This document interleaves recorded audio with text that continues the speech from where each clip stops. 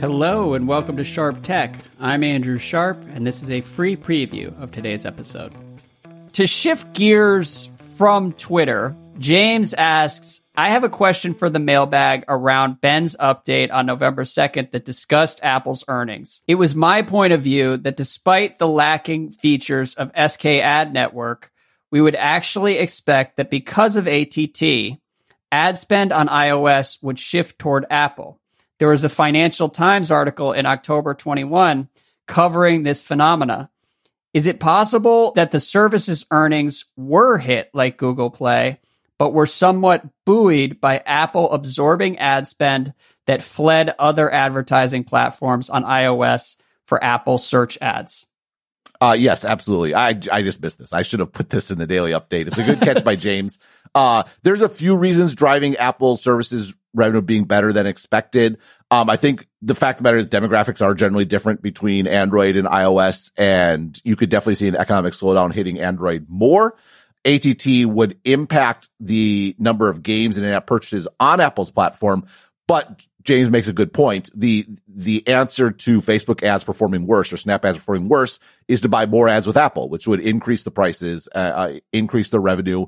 And then number three, the point I was getting at is Apple has a much more broad-based services revenue stream from their app store than I think Android does. They have all these subscriptions, like they have so many productivity apps, have shifted subscription model. And I wanted to praise Apple, because, I've been obviously pretty negative and frustrated with a lot of their policies lately. And that is sort of just from a business perspective, it is impressive how they've done that. But I totally missed, I hadn't covered Apple's earnings yet because they were really good. And I didn't really have much to say. And so I just kind of threw this in at an update as mostly about Twitter and I overlooked it. So good catch by James. I'm going to actually add that to an update next week saying, I missed this point. Well, listen, Apple is now worth as much as Meta, Amazon, and Google combined. And I don't think you need to feel bad for being too negative. Apple's going to do just fine. But yes, it is a good point by James, because that's sort of what's in the back of my mind as I see Apple as the lone company thriving as the rest of big tech deals with this reality check. I mean, even Amazon is struggling, and there's Apple just chugging along, the most dominant company on the planet right now. So, well, one of the things that I was curious about and that I was trying to get to in this update is, would Apple's ATT crackdown hurt their business because Facebook driving people to these games benefits Apple, because then people make purchases in those games and Apple takes 30%. So, that we haven't yet, I mean, the App Store revenue was down. But, can we divorce that from the economic environment? Like, is there an ATT effect? All hard to say. Long and short, their service revenue was up. And I think that's in the current environment. That's pretty impressive and speaks to a pretty solid business.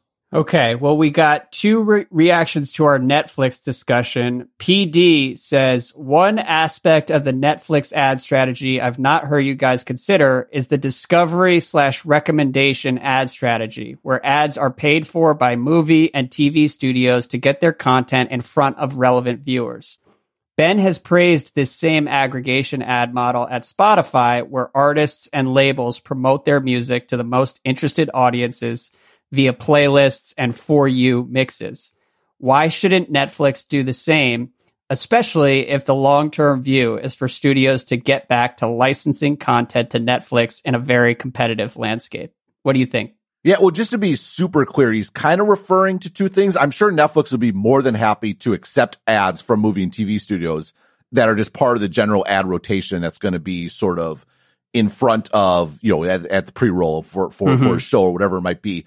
This second bit is about like the Netflix homepage and the algorithm of what you should watch next, where you can actually pay to play to sort of be part of that. I think it's a valid strategy. I'm not sure Netflix agrees. I think they might want to make the case that, like, no, we're not going to be corrupted by XYZ, ABC. I just in general am more open to advertising. Like I think the Spotify thing where, at the end of the day, you use the Spotify Discovery playlist because you find it valuable and it works well.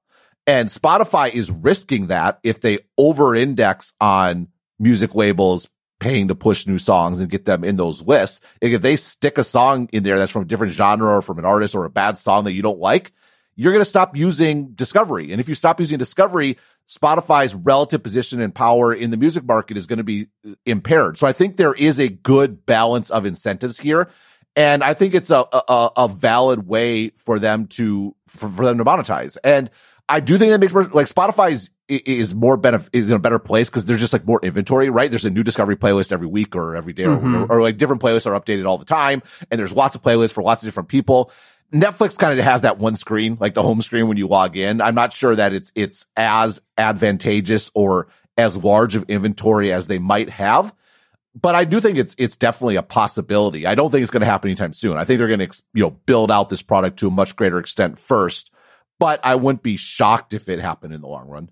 Yeah, well, and the holier than thou idea that we couldn't possibly do that to our customers. I mean, the algorithm they have now is designed to make you watch as much as you possibly can and get you hooked on Netflix. So it's like already a capitalist endeavor. Well, no, it's biased towards their content, right? Like, right. So it's just like, they're getting the advertising for free in a certain regard. Yeah. Well, and they're not doing this out of the goodness of their heart or just solely for the benefit of their customers. So I don't necessarily see a problem incorporating ads from major Hollywood studios, but we'll see what it turns into for them. Another Netflix question. Matt says, when Netflix spun up their streaming service while still mailing DVDs, I'm sure people looked at it the same way we're looking at them doing gaming.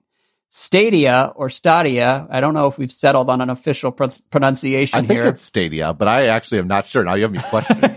Okay, so Stadia was shut down because Google didn't put any marketing behind it.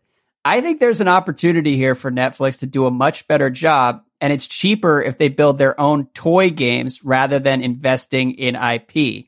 And mobile games can be a great platform to show ads, therefore increasing their nascent, bound to be mispronounced, he says, ad business.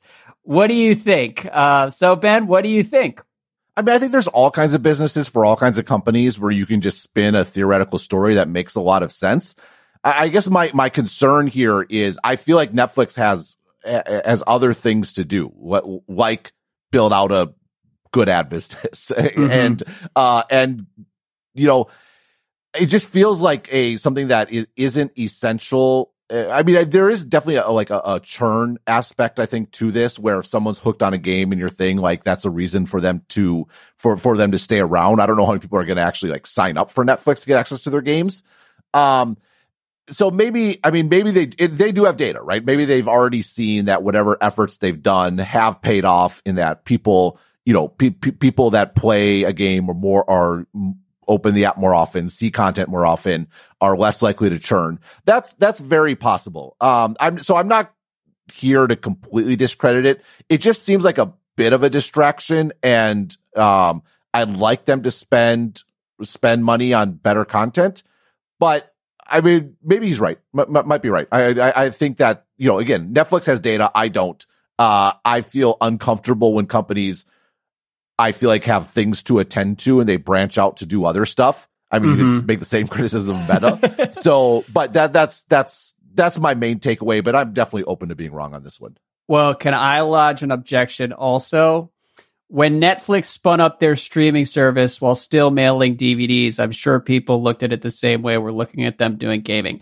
I don't think that's an apt comparison, because the pivot from mailing DVDs to nailing streaming years before everyone else is like a once every 100 years type stroke of brilliance. It's like drafting Giannis with the 15th pick, or like Kawhi turning into a superstar out of nowhere for the Spurs. It's not going to be replicated. So I just don't think it's a useful data point. It's not like gaming is a new thing, right? Right. Like there's speaking of like ads you don't want in your product, Apple will shove an Apple Arcade ad in front of you every moment they can. Like that, which is the same idea. We'll give you games that don't have in-app purchases, that don't have advertisements. You can just have sort of this great experience. Like this isn't some sort of groundbreaking paradigm shifting concept. I think that's a very appropriate pushback that I agree with.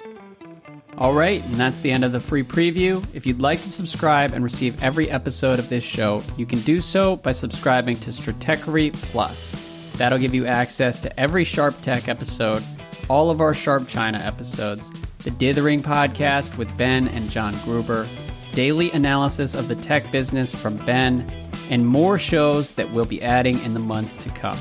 If you'd like to become a subscriber, click the link in your show notes to get access to the entire Stratechery universe.